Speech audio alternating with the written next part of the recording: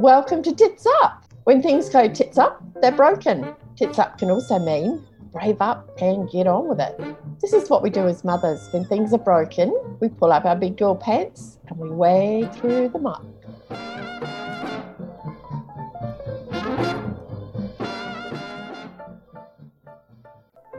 This episode of Tits Up is sponsored by Booby Foods, all natural and organic foods to nourish you as you breastfeed your baby. And natural therapies, many of which are already in your kitchen, that can help support optimum health in our children. Welcome, Jessica. Thanks so much for having me, Pinky. Absorb our nutrients, it's where we eliminate our waste. The majority of the immune system is located in the gut. Our kids' mood and behaviour and sleep really relies on good gut health. Right, and of course when one mum has a good result, she tells Word another mum spreads. there's nothing like the mummy mafia, is there? Exactly, yes, that's so true. Craving more of the carby, starchy, bland, refined, beige foods that so many fussy kids eat. And I'm like, well, are you eating breakfast? Well, no, but they have to eat breakfast. Yeah, that modelling matters, doesn't it, with fussy eating?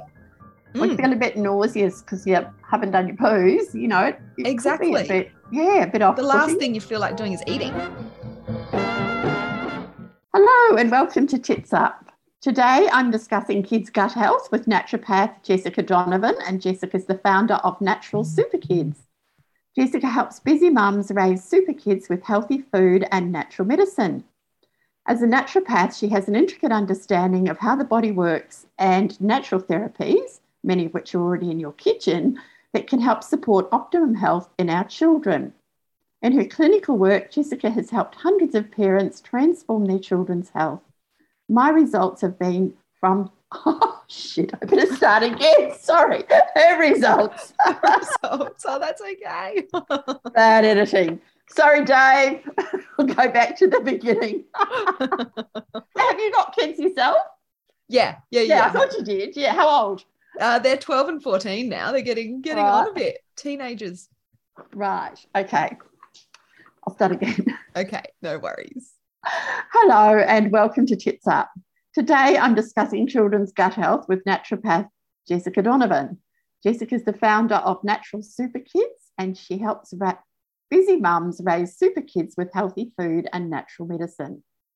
As a naturopath, Jessica has an intricate understanding of how the body works and natural therapies, many of which are already in your kitchen, that can help support optimum health in our children. In her clinical work, Jessica has helped hundreds of parents to transform their children's health. Her results have been from minor issues like getting picky kids to eat a more varied diet, to helping clients navigate chronic issues and everything in between, from eczema to tummy issues. And Jessica's also a mum herself. Her kids are 12 and 14 now, so growing up. Welcome, Jessica. Thanks so much for having me, Pinky. And as a naturopath, how did you become so passionate about kids' gut health? Oh, well, I just found that, working on kids' gut health can clear so many of the common health challenges and issues that we see in kids today. And when you think about it, it really is the foundation of our health, whether we're kids or adults. It's where we absorb our nutrients. It's where we eliminate our waste. The majority of the immune system is located in the gut. Our kids' mood and behaviour and sleep really relies on good gut health. And we can alter allergy tolerance by working on the gut. And as you mentioned, I find really good results with fussy eaters when we start to balance out the gut. So it's just really that place where that central place that we can start to optimize, because so many kids have so many issues in their gut that can have such positive flow-on effects on the rest of their bodies. And did this happen because of the clinical work you do, or was there an issue with your own kids? Yeah, such a great question. So luckily my kids have got fairly robust health, but it was really, I was already a naturopath when I had kids myself. And when I started practicing again after having babies, I just started naturally attracting more mums and kids into my clinic because of the circles I was hanging out with. I was going to kinder gym and playgroup and all of that sort of thing. And I just started getting some really good results with kids. It started off with eczema, and it was solely, primarily, I should say, by working on the gut. And as the naturopath, when you get good results with someone, all of a sudden you have this influx of the same sorts of issues coming to see you. So I just sort of built experience in that way. And found for so many of the kids' issues that we see so often today, unfortunately, like the eczema, the allergies, the mood, behavioral challenges, the constant sickness and the recurrent infections, that, working on gut health was a really great place to start with these kids. Right. And of course, when one mum has a good result, she tells another mum there's nothing like the mummy mafia, is there? Exactly. Yes, that's so true. And can you tell us more about the link between gut health and fussy eating? Which one comes first? Yeah, well, this is a really interesting one. And look, I think they exacerbate each other. So we end up on this sort of negative cycle. But gut health is not often what mums or dads might think of when it comes to kids being fussy.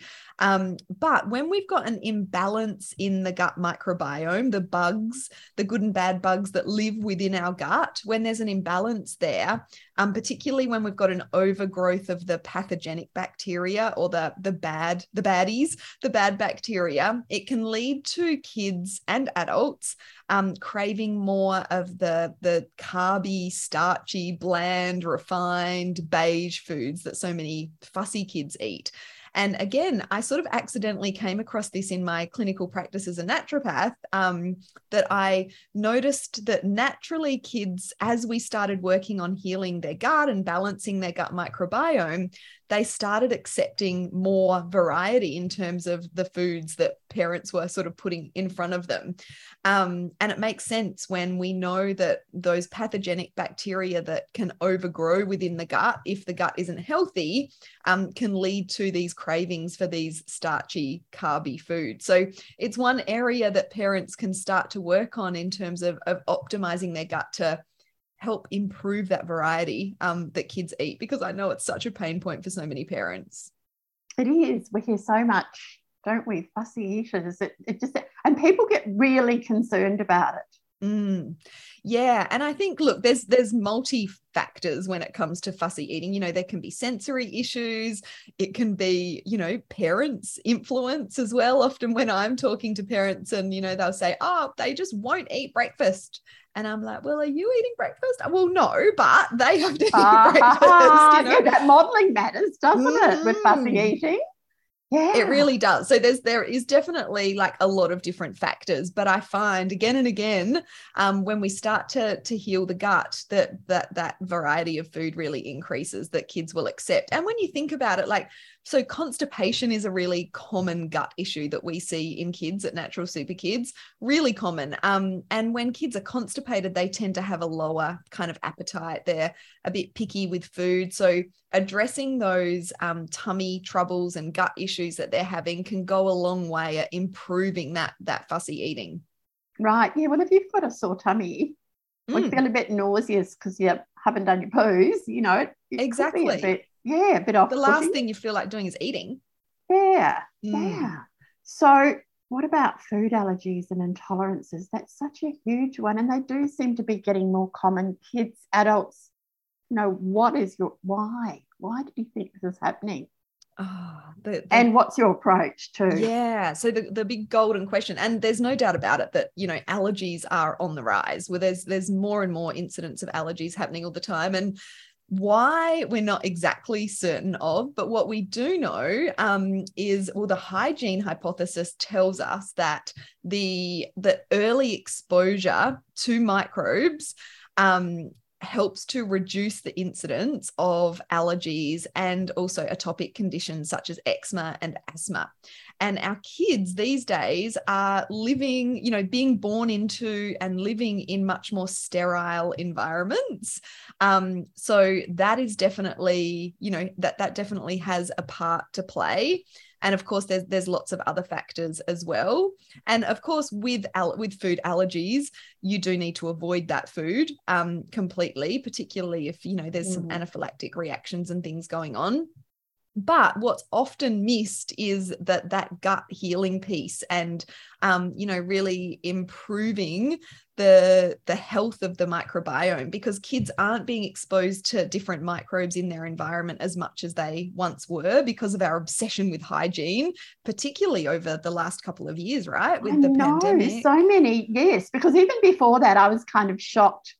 I'd had kids that grown up with sandpits and pets and things like that. And then noticing people, I was at the chiropractor's one day and, no judgment on the parents, all that does sound very judgy, but I was just a bit surprised when a child had been playing with the toys in the waiting room. And it's sort of natural, this was a kid about 4 or 5. It wasn't like a baby toddler. Yes. And next thing, the dad whips out the hand sanitizer and I'm thinking, that's different. I wouldn't have thought of that. That was sort of more my thinking than, oh, wow, what's he fussing about? But that was before COVID. And then, of course, now people have been terrified, and I notice my husband still, I'd prefer to wash my hands rather than use sanitizer.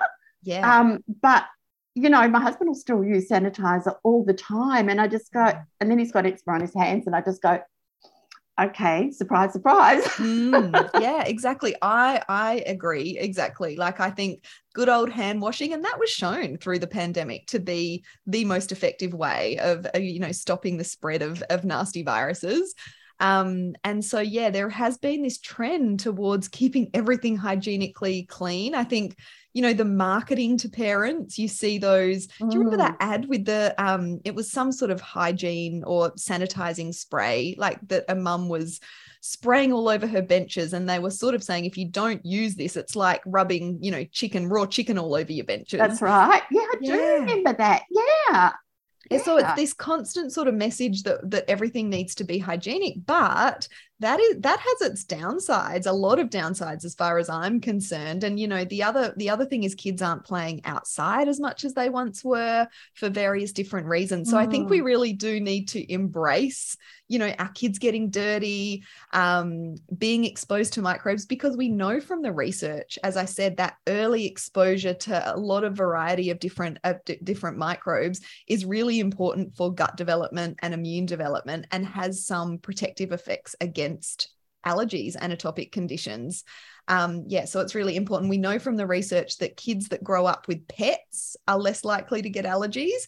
Kids that grow up with older siblings that, probably pass on all of the they'll be bringing home all the germs. Exactly. Yeah. So they have less incidence of allergies. So there's still so much that we don't know. But we know that good, healthy gut microbiome is a really important part. We know kids with allergies have a lower diversity, so less species of good bacteria within their gut. And so, that is certainly an area that we focus on at Natural Super Kids to try and diversify that microbiome. There's particular strains of probiotics that we use that have, some really promising research to suggest that they improve that immune modulation. Because when you think about allergies, it's the immune system overreacting to things that aren't generally dangerous to our body, certain foods and certain environmental substances. So that proper immune development from very early on, and that exposure to microbes is a really important piece of the allergy puzzle. And what would you do around food for this? I know you're talking about probiotics and, clinical prescription type things. Yes. What about, just what's in your kitchen? What can you eat? What can we try and encourage kids to eat? And how do, if you've got a fussy eater, how do you even get them to do this? Yeah, because it's a bit of a catch-22, right? Like if mums are listening to this and going, okay, I need to get more good food into my kids, but they're fussy, how do we even do that? So the first thing I would say is like I've talked about that diversity within the gut microbiome, diversity in the diet, lots of different foods in the diet is really important to support good gut health. So trying to slowly, like this is a big kind of project and could be overwhelming for some people, but slowly start to include more and more different types of food within the diet. So rather than always going for the apples and pears in terms of the fruit that you might buy, trying to, diversify the different fruits that you buy, taking and getting the kids involved in that as well, going to the farmer's market or the supermarket, or the fruit and veg store, and getting kids to choose a fruit that they haven't tried before or you haven't eaten for a while. And the same with vegetables. So trying to move away from the same fruits, the same vegetables, the same grains, the same meats every single week, and trying to, add in a bit more variety. And that could just look like, rather than buying the brown onions every single week, maybe, you could add in some shallots and some leeks. Like that counts as diversity and is really important for the gut microbiome. So diversity, and also moving away from so many packet processed, refined foods, which we tend to, grab because we're busy, and moving more towards the whole foods, the fresh fruits and vegetables, the whole grains, the nuts and seeds. Those two things are really important and big projects in themselves. So like just that step-by-step approach of introducing a new fruit, a new vegetable every week, and trying to move towards more of those whole foods. Right, that makes sense. Yeah, because there are so many packet foods. It's just amazing. I mean, I've got allergies, so I don't eat packet foods, and I haven't for years, but it's really common, and it's very much, although you could just grab a banana instead of, exactly, packet food, if you know what I mean. Like it's just and easy. look, a lot of those foods. Exactly. Fruits, a few berries or something like that as a finger food. It's quite easy. Yes, exactly. Like, and that's berries are a great example. So rather than going for, the sugary, maybe yogurt pouches that kids have so often these days, and like a lot of parents think they're a healthy choice, they're yogurt, but they're usually full of a whole heap of sugar and don't really have a lot of the good stuff in them in terms of the fruit, even if it's like a blueberry flavored yogurt. So rather than doing that, getting like a plain natural yogurt, adding some berries, a little bit of maple syrup, some nuts and seeds on the top, so those sort of little switches can go a long way. Gee, that sounds quite delicious. It does, doesn't it? Yeah. And I mean, if your kid does have food allergies or intolerance, obviously you're going to be looking at labels, and you possibly will make more of your own food just to be sure. Yeah. So, there won't be so many packet foods, because the time that it takes to read all those labels is pretty tricky if your kid's got some problems. It really is. And it doesn't, like, I'm a busy mum myself. I run a busy business. Like, I don't have all the time in the world to be in the kitchen either. So I'm just really smart with my time in the kitchen. I'll do a monthly bake up and make up a whole heap of just, some healthy muffins and cookies, wrap them all up individually, pop them in the freezer so the kids can just grab those for their lunch boxes in the morning, as opposed to buying, so many packets. And I will just say, we do eat packet food. I'm not saying don't eat any packet food. But you've gotten used to which ones are the safer ones. Yes, exactly. The generally the shorter the ingredient list, the better. You want to avoid those foods that have, 8 to 10 lines for the ingredient list and all these names that you don't even know what they are. This becomes normal that we're feeding our kids, and those once off or treat foods that kids might have had a couple of times a week are now, there's a couple of them in their lunchbox every day. So we do definitely need to, get smarter with our time in the kitchen, get the kids involved if they're old enough. I've got a 12 and a 14-year-old, and I put them on lunchbox baking duty sometimes as well. Well, they can make their own lunches now. Yes, they can. Whether they do or not is another thing. That's right. Yes, but even that, they can pack lunch boxes, and pop them in the freezer ready to just grab as well if you've got, several lunch boxes. Yeah, definitely. And at least like the elements of the lunchbox, and then chuck a few fresh ingredients. Another good tip that I have for lunchboxes is to have the lunchboxes open on the bench while you're cooking dinner. So as you're cutting up veggies, you can just cut a few extra, carrot sticks or cucumber sticks or whatever, chuck them in the lunchbox, as opposed to the lunchbox packing needing to be another thing you've got to do. Like, weave it into something that you're already doing. That's a great tip. Yeah, super practical. Yeah, and I guess, as a busy mum with older kids who've had to have lunch boxes, you kind of, and it takes you a while, doesn't it, to grab hold of those workarounds? Yes, it does. And all those little shortcuts we can take, can make a big difference in terms of being able to get healthy food in front of them more often. And making bigger batches so that perhaps you can freeze one, or you've got one for lunch tomorrow that you've had dinner tonight. And even mums with toddlers, maybe you've got a toddler and a new baby, and when you're cooking dinner, cook a double batch so that tomorrow you've got your lunch ready. Yes, I'm all about those double batches. And when my kids were littler, I used to get together with a few other mums, and we all used to make a big batch of something and then, share it out while the kids played. Well, that was the idea. I used to do that too. Now, that's a very long time ago. I lived in New Zealand, and a couple of friends, and we'd even go to an orchard and pick fruit and, come back, and there'd be somebody to watch the kids while you cooked. Yeah. And then you do your big batches, or you bring your big batches to that one. It's actually a nicer way than doing a play group in a way, because you're not just sitting around comparing children wasting or wasting time. You're there, and there's always, someone on mum duty to help with the toddlers. And, someone needs to sit down and feed their baby, that's fine, while someone else stirs the pot kind of thing, or divides up the food and packages it up. And then, it's done. It's easy. Yeah. You go home with 4 or 5 meals. Yes, that's what I was just going to say. You leave with, multiple meals that you can put in the freezer. And we all need those freezer meals that, those healthy freezer meals we can pull out on those tricky days. Yeah. And look, back to the gut health thing. You mentioned mood and behaviour challenges. How does that happen?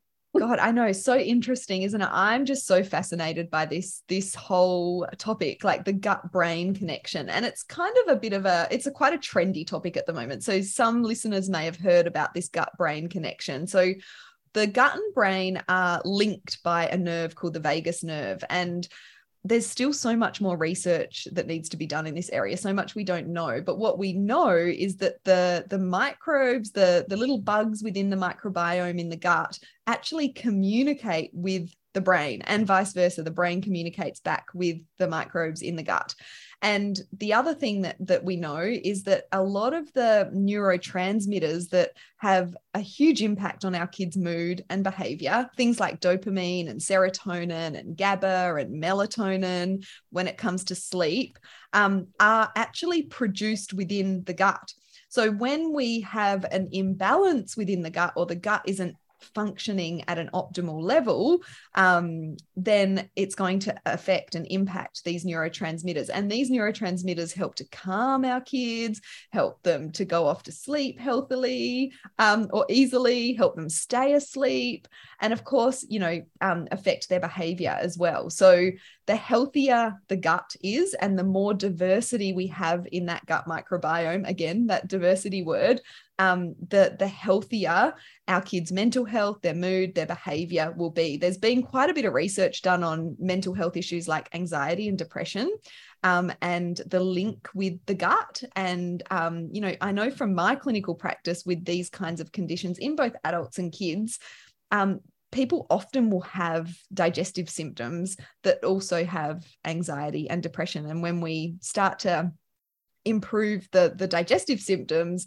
the mood improves as well, and the mental health improves too. So it's such a fascinating area.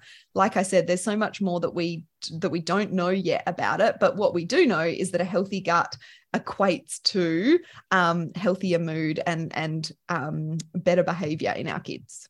And that's a thing too, because people can have a nervous tummy, and it's the whole cycle. The brain starts to get anxious, and the tummy becomes, children have tummy aches, or even adults, you find you're running to the toilet because, you're feeling anxious, and that whole circular thing that goes on. Yes, and that's the perfect example of that gut-brain connection. You know, when we're feeling nervous, we often need to go to the toilet and do what I call a nervous poo. Or we feel like butterflies in our tummy, or, you know, we get diarrhea. And that's like how that gut and brain is linked. So yes, such a fascinating area. No, I'm fascinated as a lactation consultant because, you know, we know that these serotonin receptors develop in the gut, and there's so much pressure now to night wean babies very early. And you go, hang on, the night milk is so rich in tryptophan. Yes. And tryptophan converts to both melatonin and serotonin, but it helps develop those serotonin receptors in the gut that you really need for a healthy nervous system later on. And I think don't stop those night feeds just because, you know, I mean, obviously if your baby's feeding every half hour and you're feeling really exhausted, it's about balancing mum and baby. But again, food can play such a big part in these wakeful babies, whether it's coming through your breast milk or whether it's you know, food intolerances or something else that's going on when that baby's eating other family foods. And, you know, it's, to me, it's just absolutely fascinating that, you know, it's such a gut brain type circle, really, isn't it? Yeah, it really is. And that's such a interesting point that you make. I think that's another example of, like, you know, society telling us how things should be. You know, your baby should be sleeping through the night, otherwise you're failing as a mother. But those night feeds, as you're saying, like they have benefits. And breast milk, on that topic, like, is the perfect food for developing that healthy gut. It's full of probiotics and prebiotics, which help to feed the good bugs within our digestive system. And we know that, you know, of course, there's all sorts of reasons why people might not be able to breastfeed or might struggle with breastfeeding. And so, you know, totally no judgment here, but we know that babies that are breastfed, you know, generally have a healthier gut microbiome. So if you are formula feeding for whatever reason, thinking about adding in some probiotics and prebiotics to that formula is something that I would highly recommend. And see a practitioner that deals with babies to do that rather than just grabbing something off the shelf too. Yes, exactly. Because like babies' microbiomes are very different in nature. So you've got to really make sure that you're, you know, choosing the best and the most appropriate kind of probiotics and prebiotics. So yeah, always seeking that professional help for sure. And any more practical ways about how parents can protect their kids' gut health? I mean, obviously it's the variety and the exposure to different bugs and, you know, playing outdoor play. I say lots of park play or dirt play or sandpit play. And you don't see so many sandpits anymore. You don't, do you? I mean, even my eldest is 14 and we had a sandpit out in our backyard. Like, that was the best toy we had for him. So many hours of play out there. Yeah. So getting your kids and yourself, like, this stuff's important for us as adults as well. So spending more time outside. Did you know that kids are now spending half the amount of time outside than their parents did on average? So that is a huge drop. Significant, isn't it? It really is. And of course, like, there's, you know, I'm all about giving my kids independence. We live in a fairly safe kind of area, and my son has been going out on his bike. He's mountain bike obsessed for years now. They go to this, you know, this big paddock and they build mountain bike jumps and, you know, get dirty.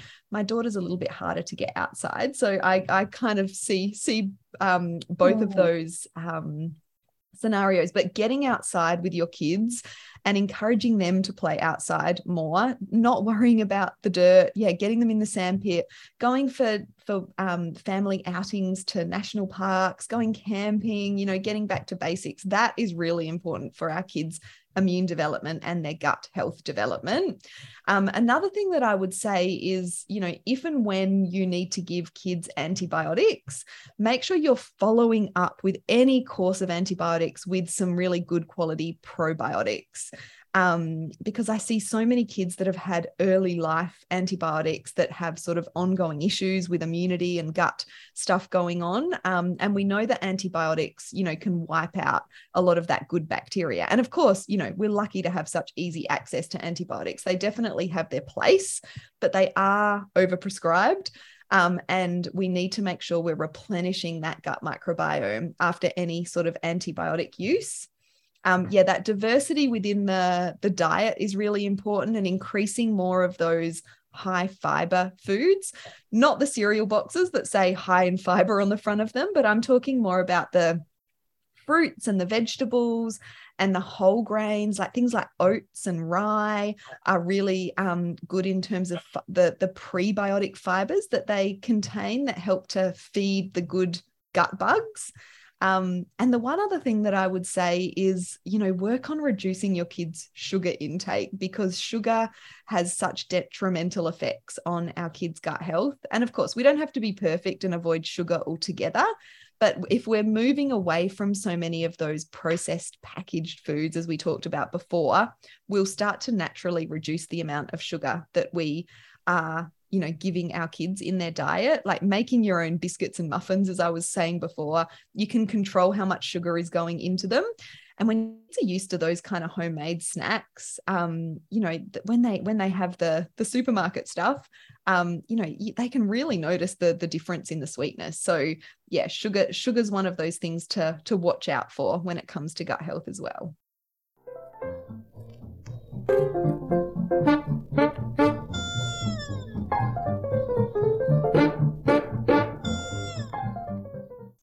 Newborns need to be fed around the clock, and the mama milk machine does not stop, day or night.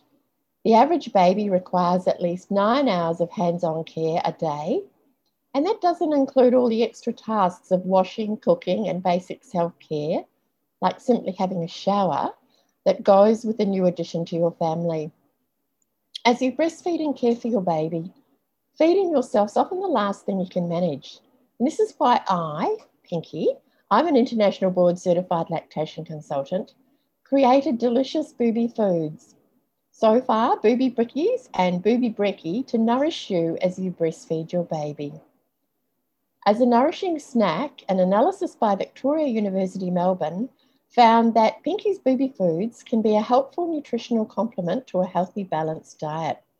And because we know that everything mothers eat will be passed to their baby through breast milk, booby bickies and booby brekkie are made from all natural and organic ingredients with no preservatives or additives. You can download my free ebook, Making More Mummy Milk Naturally, and you'll get 15% off any purchase when you order booby bickies, booby brekkie, or any of the carefully curated breastfeeding accessories at www.boobyfoods.com.au. Use the code TITSUP at checkout to receive your 15% discount.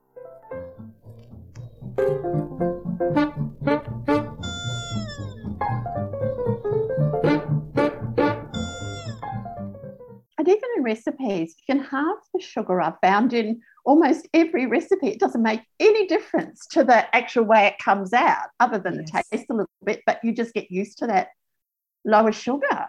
You really do. And I agree. Like any recipe you find, you can, generally halve the amount of sugar for sure. So yeah. And breakfast foods are a really big source of sugar for kids as well. Those box breakfast cereals, most of them are really high in sugar. So if we can switch over to a more whole food breakfast, whether it's a smoothie or some toast with scrambled eggs, that's going to be such a better option than the box breakfast cereals that so many kids are starting their day with. And even, you can make overnight oats. Yes. If you don't have time to cook in the morning for breakfast. Exactly. Overnight oats, porridge, chia puddings, like I said, smoothies. So many options. We really don't need those box breakfast cereals. No. And, an egg, a boiled egg with some soldiers in, whole grain toast or something like that can often be fun for younger kids. Yes, exactly. And, you're getting that protein. That's another thing that's often lacking in kids' diets, particularly at breakfast and lunchtime, is that protein. So eggs are such a great source of protein, such a perfect way to start the day. I've just been listening to podcasts by a woman in the States called JJ Virgin, and she's talking about adults, not about children, but, how much protein us older ladies should be having it, or older people should be having it, over 40 kind of thing. And it's quite a bit. Yeah, when most of us aren't eating enough protein. Yeah. No. And yesterday I actually saw my endocrinologist because I've got a chronic thyroid issue, and I'd had a bone density scan. I don't know how my brain is, but I had a bone density scan. And my bone density was great. I've got a 0.1% chance of having a fracture in the next 5 to 10 years, which is fantastic because I'm definitely well past menopause. I'm an older lady, and I thought that was great. But he actually really impressed me because he, put all the risk factors in, and then he went through about, food in your diet, which I thought was amazing because so many health practitioners, medical health practitioners don't necessarily do that. And where to find, and how many grams of calcium I should be having in a day, and which foods, and I do know about high calcium foods, but just really good, and work it out, and how much you're getting and that sort of thing, and don't do it on supplements because it's it's much better to get it from food. And I went, awesome, because if you start taking calcium, then you're starting impacting your heart, for instance. So but I was just so impressed that he really discussed nutrition, and I thought, this is awesome. Because people don't tend to make that connection. They'll just come up with a pill, and I think, no, this is great. But also, when you're talking about probiotics and prebiotics, can you just explain the difference between those two? Yeah, so a really good way to think about this is probiotics are the seeds. So they're if we're using kind of a gardening analogy, probiotics are the seeds, and prebiotics is what feed the seed. So the sunshine and the water. So the prebiotics are much less talked about. I think most of us know what probiotics are. A lot of us take a daily probiotic or eat probiotic rich foods like yogurt or sauerkraut or kefir. But prebiotics are equally, if not more important, because if we're not feeding those healthy bugs, they're little alive little beings. If we're not feeding them, then they're not going to thrive within our gut. So the prebiotics come from, fruits and vegetables and grains that we eat. And these are often foods that are lacking in our kids' diet. So rye and oats and leeks and onion and garlic and a whole variety of different vegetables and whole grains contain prebiotic fibers. So important to get more of those into our kids' diets too. That's great. Yes, because I often think we hear about them and they just whiz past us, and we're not thinking, what actually are those prebiotics? Are they the same as probiotics? So, I like that analogy, the garden. Yeah. Yeah. And the compost, the worm farm. The compost, yes, very important. For our food. Now you've got a free online masterclass coming up. Please, do. Can you tell us about that? So it is all about gut health, as you might have guessed, my passion area. So it's a very long title. It's called 3 Surprisingly Simple Ways to Transform Your Kids' Gut Health to Improve Their Behavior, Immunity, Allergies, and Fussy Eating. And it's all about how to optimize your kids' gut health, but in really practical, easy to understand ways. And I'm also going to be giving people a bit of a background as to how the gut impacts their kids' immune system and how often they get sick and how easily they recover from sickness, and how the gut impacts, a child's eating preferences and mood and behavior and allergies, those sorts of things. So I think you're going to add the link to the show notes. I've got 2 sessions in the show notes. Yes. I've got 2 sessions coming up at the end of October. So I've got a morning session on Tuesday, the 25th of October, and an evening session on Wednesday, the 26th of October. So I'd love for everyone to come along, and it's totally free and will be packed full of value. That's right, because in this little podcasty thing, we can only really brush over and give you a few tips. We can't give you the whole lot. And then, of course, I interrupt and ask questions that are maybe not as quite on track or specific as you will have, right there. So this is more of an outline rather than the nitty-gritty that getting you're going into to the be nitty-gritty. covering. Yes. Yeah, and you're really, you've heard some of Jess's really practical tips, but there'll be lots more in that. And will the sessions be recorded if people do happen to be working or miss them? We don't offer a replay, unfortunately, because we do just want as many people to show up live as possible. But I do run these classes, a couple of times a year. But you don't want to wait till the next one if you can get on this one. Yes, exactly. And that's why I'm doing like a morning session and an evening session. So fingers crossed people can make one of those times. Great. Yeah. Now let's get really personal. And I ask all the guests, because you're all mums, I kind of go, even though you're a professional, you're a mum. And it just shows that no matter how much you know, we all have our tits up moments, and we have bad or silly or funny moments, but it doesn't make us bad mothers. And so can you share a tits up moment from your own mothering experience? And it may be about your food. It may be something completely different that your kids have done or you've done. A stuff up, a tits up moment. Stuff up. Yeah. Let me. Or something you've learned from, perhaps. Yeah. So, oh gosh, such a great question. You've caught me off guard with this question. So this is not something that I'm proud of, but this one moment I was just, so we did a big trip around Australia when my kids were 8 and 6. And so we were living in a camper for 13 months, a very small camper, not a big fancy caravan, a very small camper, roughing it, going around Australia. And so I was completely fed up this one day. I can't even remember why I was so at my wit's end with the kids. We were up in Darwin, it was hot, and I'd cooked this pizza, and everyone was whinging and hungry, and I just lost my temper and threw this pizza. Rather than giving it to the kids, one of the kids said something, I can't remember what it was, and I just threw this pizza into a bush in a split moment. And then as soon as I did it, I'm like, oh, what have I done? It was catching microbiomes. It was catching probiotics, wasn't it? Prebiotics. Yeah, I was trying to get them some some dirt. The kids just looked at me with these wide eyes like they couldn't believe that I'd done What's up with mum? With mum. And I just I just had a moment and just stormed off, and they picked up the pizza from the bush and had dinner. got their prebiotics. Not my most proud mum moment, but I think we all lose it at some point, don't we?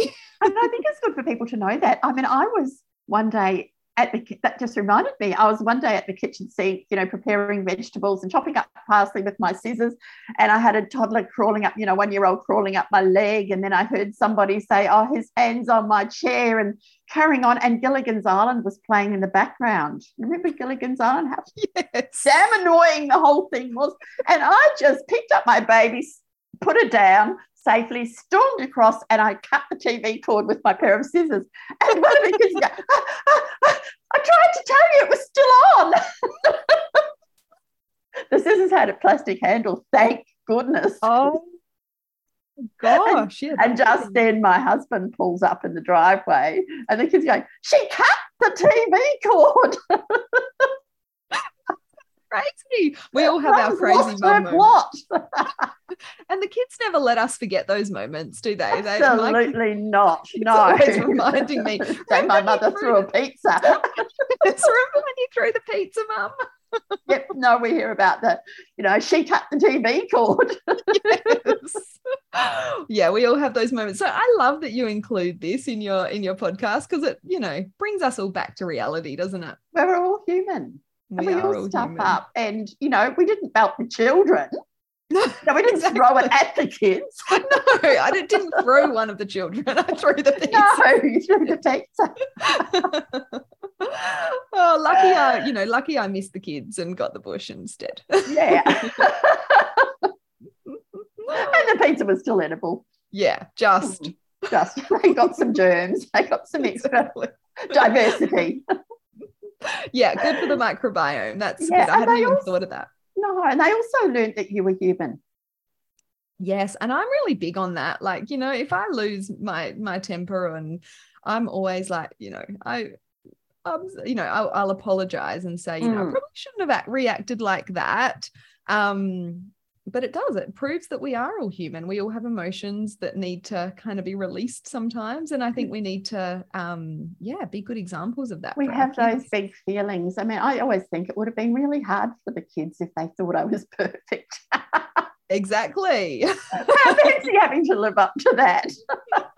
Yeah. And I just think about even, maybe back a couple of generations ago where it was all, everyone had to put on that brave front, and you would never have, or particularly men, but even women, I think, like had to like come across like they were coping and everything was fine. I guess it's still the same in lots of ways. I think we embrace emotion a lot more these days though. I think we do, and there's a bit more raw and honest stuff around, but there's also the flip side of that where people are portraying this perfection. That's true. Particularly on social media or wherever in the media or whatever, and it's really hard to, just get real. And that's why I think, if I'm interviewing professional women who've got all these extra skills and everybody looks up to them and they think, oh, she's just as human as I am. She's a person too. And I think that's important that we, fess up.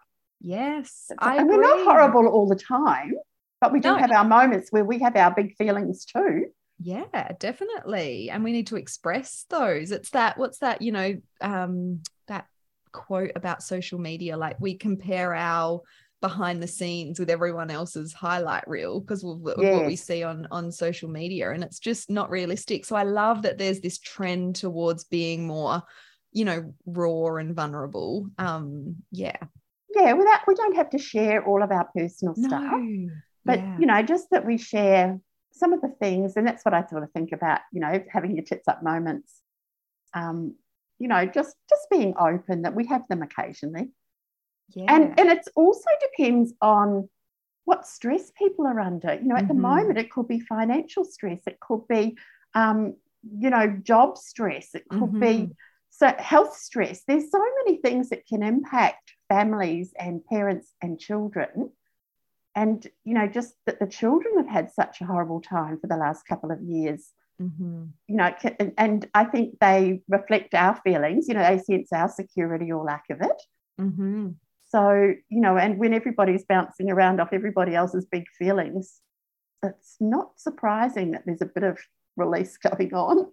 Definitely. And I think it's important to I was just having a conversation with my kids recently. Like one of them was complaining about a grumpy teacher, that was in a really bad mood. And it just brought up this conversation. Well, we don't know what, I know that's not easy for you, but we don't know what's happening in their life. Like, they could have anything going on in the background. So whenever there's someone that's not being nice, and, the same goes for bullying or, in a bad mood, there's generally a reason behind that. And we've got to look at, think about it from their point of view. Yeah, that their behaviours are communication. And if it's children, their behaviours are communication, that they might not be feeling right. And maybe they need some more fibre in their diet. They need some more microbes for sure. But I definitely, I can relate to that behaviour being communication as a mum of teenagers too. Yes, that preteen stuff. There's so much going on, so much development. And it's back like when you had toddlers and they couldn't quite get through. They didn't really have the language to get through. But we're learning a new language every age and stage of our kids too. Yes. When they go from being small children, you get a handle on it, and then there might be a cruisy time and there might be a stressful time. And then now at adolescence, they're going through incredible development and changes in hormones and changes in biochemistry. Yes, and brain, like I've just been reading Maggie Dent's Boys to Men book. From Boys to Men, I think it's called. Oh, it's fascinating. All the brain, the changes that are happening in a teenage boy's brain. It's like, no wonder he's not listening to me. He can't. He actually can't. Exactly. Yeah. Yeah, you actually can't. And that's going to take quite a few years to get through. You know, Wish me luck. 14-year-old boys are hard. My youngest has passed that, but I can remember. Different children, different teens have different exposure to things that are going on too. I mean, now kids have got phones and peer pressure is just incredible. And where we once, you know, I've got nearly 18 years between my oldest and my youngest, and you find the older kids, you knew the parents in the neighbourhood, they didn't have mobile phones, you go to pick them up, you knock on the door and you possibly go in for a cup of tea. You know, all that sort of stuff that you actually knew the families that they were with, whereas now they might be catching a bus to a school that's at a distance and a kid from another distance somewhere across town is coming to that school too. And you don't always know those families even. And the kids are communicating with their mobile phones, and it might just be someone they met on the bus. It's not even someone from their school. So it's even harder to keep track. And they seem to think they're more grown up. Than they are, because they've had a lot more exposure to things too. Well, they do just naturally grow up a lot quicker. You know, I've been really careful about, you know, what apps I allow on my teenager's phone, but then that they catch a school bus, my kids. So then if the kid next to them's got some app, they can see, you know, like you can't fully control what they're seeing anymore. And I guess you've got to get comfortable with that somewhat and hope that you can just keep those lines of communication open. Yep. And what's your best tip for listeners on how to be the mother you want to be? Oh, okay. So I would say so many things are coming to mind.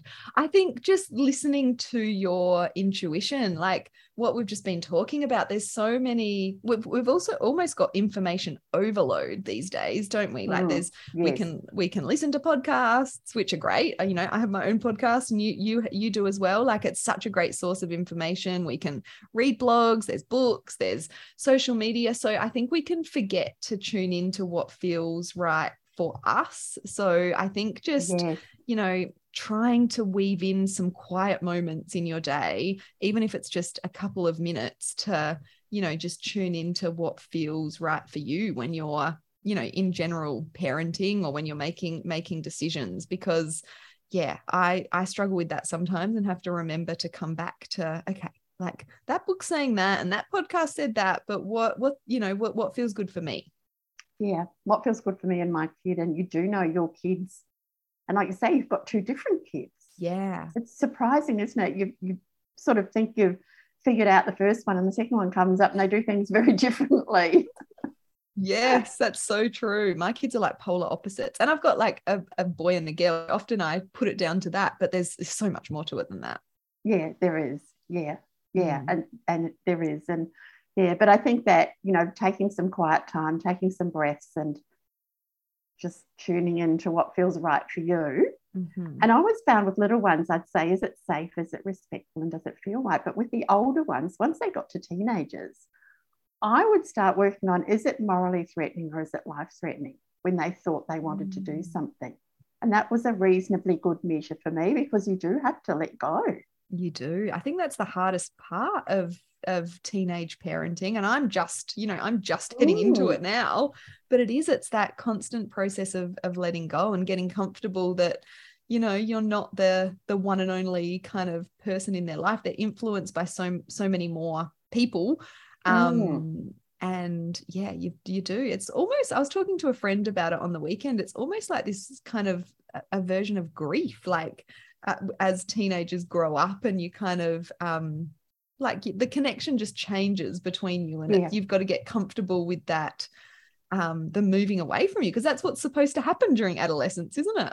It is, yeah. They're growing and they're learning and they're making their own mistakes and thinking about things, and you know, and as the parent, you know what could be potentially, you know, going to cause some trouble for them. And I also think having their friends to your place, making that welcome. So then you do know where they are and what they're doing. Yes. And you can loosen up that way. and you get to know the friends and those sort of things. And when they do make mistakes, asking them, so what did you learn? Often they haven't got a clue. No, but they do. They need to figure stuff out for themselves, don't they? Yeah. And just helping them to think what's going on for them. But again, figuring stuff out and letting go so they do figure stuff out but their world does become so much wider. Yeah, it's an interesting time, and so it's so positive in lots of ways as well. Like you can it's wonderful to watch what sort of people they're becoming. It's really exciting. Yeah. I mean, I've got grandchildren that are those ages too, and and also listening to them. We were sitting at lunch. It was my birthday, and we were sitting at lunch, and the 3 grandchildren, they were cousins, and just listening to them talking and their views on things around the world, you think they're actually really sensible. It's quite positive, even though they do things, and one might get a letter home from school about something they've done at school, and and I think my kids got those letters too. A couple of them. Not all of them, but there was one in particular. They gave up writing and used to ring me. Not all the time, but a couple of times a term there'd be a phone call about it. And it wasn't horrible things they were doing. It was just a bit cheeky or what have you. And you just think they were testing things out. Yeah, that's their job, isn't it? To test those boundaries as they kind of become their own independent people. So But I think taking that deep breath and thinking, again, is it really going to hurt that they have a go at this? Or how can I let them? And I'd often say to them too, like, a child who wanted to go to the city or something like that. So, okay, what's your plan? And see if they could think it through, how they were going to get home, what they were going to do when they were there. And, did they know how to catch that train properly? And when was the last bus coming home if they were a bit older? Yes. God, and they're usually way more capable than we give them credit for, aren't they? But that reassured me that they actually had a plan. They were just going to randomly go to the city and wander around and forget the last bus and call you to come and get them. Which, of course, that happens too. Yeah. Well, we're not quite there yet, but I've got all that to come. Yeah. They'll be a bit older, but I do like that about listening to yourself, because like you say, it doesn't matter whether it's a baby, a toddler, a teen, you're going to get different opinions from different people. And it might depend how old their kids were grandparents will have an idea, or they'll be surprised at some of the things that are different now to what, when we brought up our kids. And if I compared everything to my older kids compared to what this Boner's baby was exposed to, I would find it probably quite difficult to think of where the grandchildren are at. Yes. Wow, that's a big gap that you've got in your children. So it's almost like different generations almost. Yeah. But also things like with teens, I've just been to Sydney with my daughter and her son, and he's just turned 16, but he's grown a beard. Yeah. And, I said to him, so what's it about? He says, oh, Mum doesn't like it. It's annoying, Mum. And I thought, well, if that's the biggest rebellion you've got on your plate, it's actually not too bad. It's not morally threatening. It's not life-threatening. Yes. It's just being, self-expression, really. Yeah. Oh, I love that. My son's got quite long hair at the moment, and I quite like the way it looks. And he's like, Mum, I think I want to go and get a haircut. I'm going to get a mullet. And I'm like, no. Yes. And I said, your hair looks so good now at the moment. He goes, that's why I need to get a haircut. If your mum thinks your hair looks good, then you need to get a haircut. My grandson got a mullet too, and his other grandmother kept saying, no, it's horrible. And I just started laughing, and I sent him a photo of his dad when he was about 13 and had a mullet back in the day. And they almost looked identical when and he said, and my daughter-in-law said, he took that picture on his phone to the hairdresser and got his mullet. He's just had his mullet cut off now. He just did cut it off. Oh, that's good. Oh, they are, yeah, the real dirty mullets from the 80s. Oh my gosh.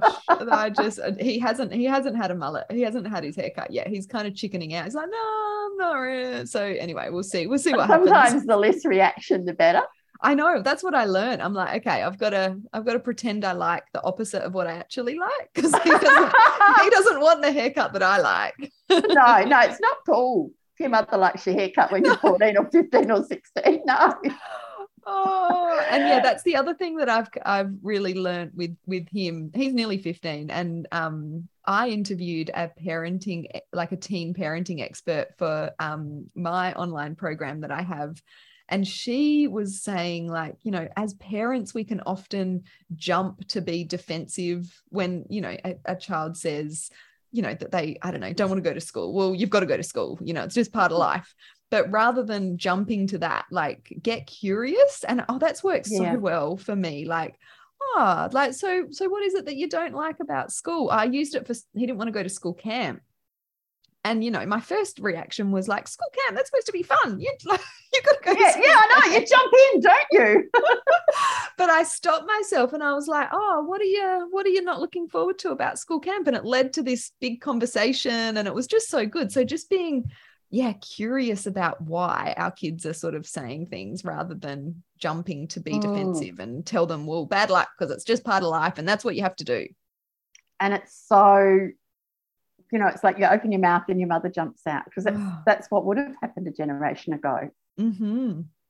It really would have. Say, well, look, just you know, pull up your big boy pants and just get going. Yeah. We have to catch the bus now. Get going. Yeah. Well, it's just being that listening board, you know, that and that's how we keep that connection. That's what this teen parenting expert was saying. Kirsten Kobabe, her name is. She's based in Hawaii. Okay. She just has some really good Instagram memes that come up. I'm like, oh, I just needed to read that today.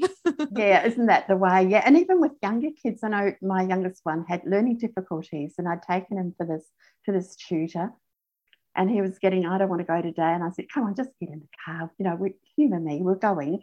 And I'd paid this woman who, you know, however much it was a term, you know, it might have been $40 a lesson or whatever it was. Mm-hmm. And because he didn't want to go, he jumped over the fence into the garden next door, which was a big, beautiful garden hidden in the garden. So I went and said to her, you know, she gave me all the what you've got to do and you've got no control and that sort of thing. Mm-hmm. And then I got out and say, look, we're not going today. Just hop in the car and we'll go home. And I was driving home and I said to him, and I was, you know, ready to say, look, kid, I'm paying this mother money, this woman money. Why aren't you just going in and doing it? And it's going to help you learn to read, blah, blah, blah, blah. And I said to him, so what's the problem? He said, she's got foul breath. Oh. And I thought, oh, how do I deal with this one? That is so funny. But if you never asked that question, you never would have known. Like, just think he's being a brat. Yeah. It's a pretty valid reason to not want to sit across from someone for however sit right next to someone while they're pointing to the words and breathing on you for half an hour. Oh. Did you tell her? I like that one. No, I didn't tell her why we were coming back. No, that's a bit awkward. I just said, look, he's actually getting some extra help from school at the moment, so we'll leave it for a while. I was to say to someone, my kid doesn't want you breathing on him when he's kicking him. Oh, that's a great story. Yeah, so I think being curious is a really good tip too. You know, listen to yourself, but also be curious around it. Now, he was only about 7 or 8. He wasn't a teenager at that point in time, but I think that's a good one to try and remember. Because sometimes, even with little ones, you just think, oh, just put your damn shoes on and get in the car. Yeah, I know. And I think that could even work really well with toddlers. And, you know, what is it? I know it's probably harder with toddlers than it is like teenage. 3 to 4 year olds could give you, you know, good answers. Maybe there's a tag on their shoe that they don't like, or, you know. Their socks are itchy. Yeah. That pair of socks is itchy. Yeah. Yeah. Yeah. So, yeah, I think those are some really good tips. Thank you for that.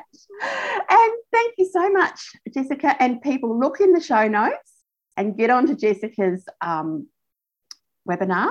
They are webinars, aren't they? Yeah, her masterclass, sessions. webinar, same thing, really. Live online class. Her live online class around your children's gut health and behaviour and allergies and all those things. And she'll go in deeper and give you lots of tips that you can do. So, so thank you, Jessica. I think we've had a fun time. Yeah, thanks for the opportunity to chat. It's been so nice to have a conversation and get some teen parenting tips from you. I wasn't expecting that. We're all over the place here. Tits up, ladies. Pull up your big girl pants. We can do this. We are mothers. In the spirit of reconciliation, I acknowledge Aboriginal and Torres Strait Islander peoples as the traditional owners and custodians of this country and their connection to land, water and community. We pay our respect to them, their cultures and customs, and to elders past, present and emerging. Thank you for listening to this episode of Tits Up. This podcast was produced by Dave Stokes. For more information, connections with our guests and special offers from our show sponsors, please pop over to my website and check out the show notes, www.pinkymccabe.com. I would love it if you could please share the love by leaving a review. 5-star reviews will help other mums to find this support and information too.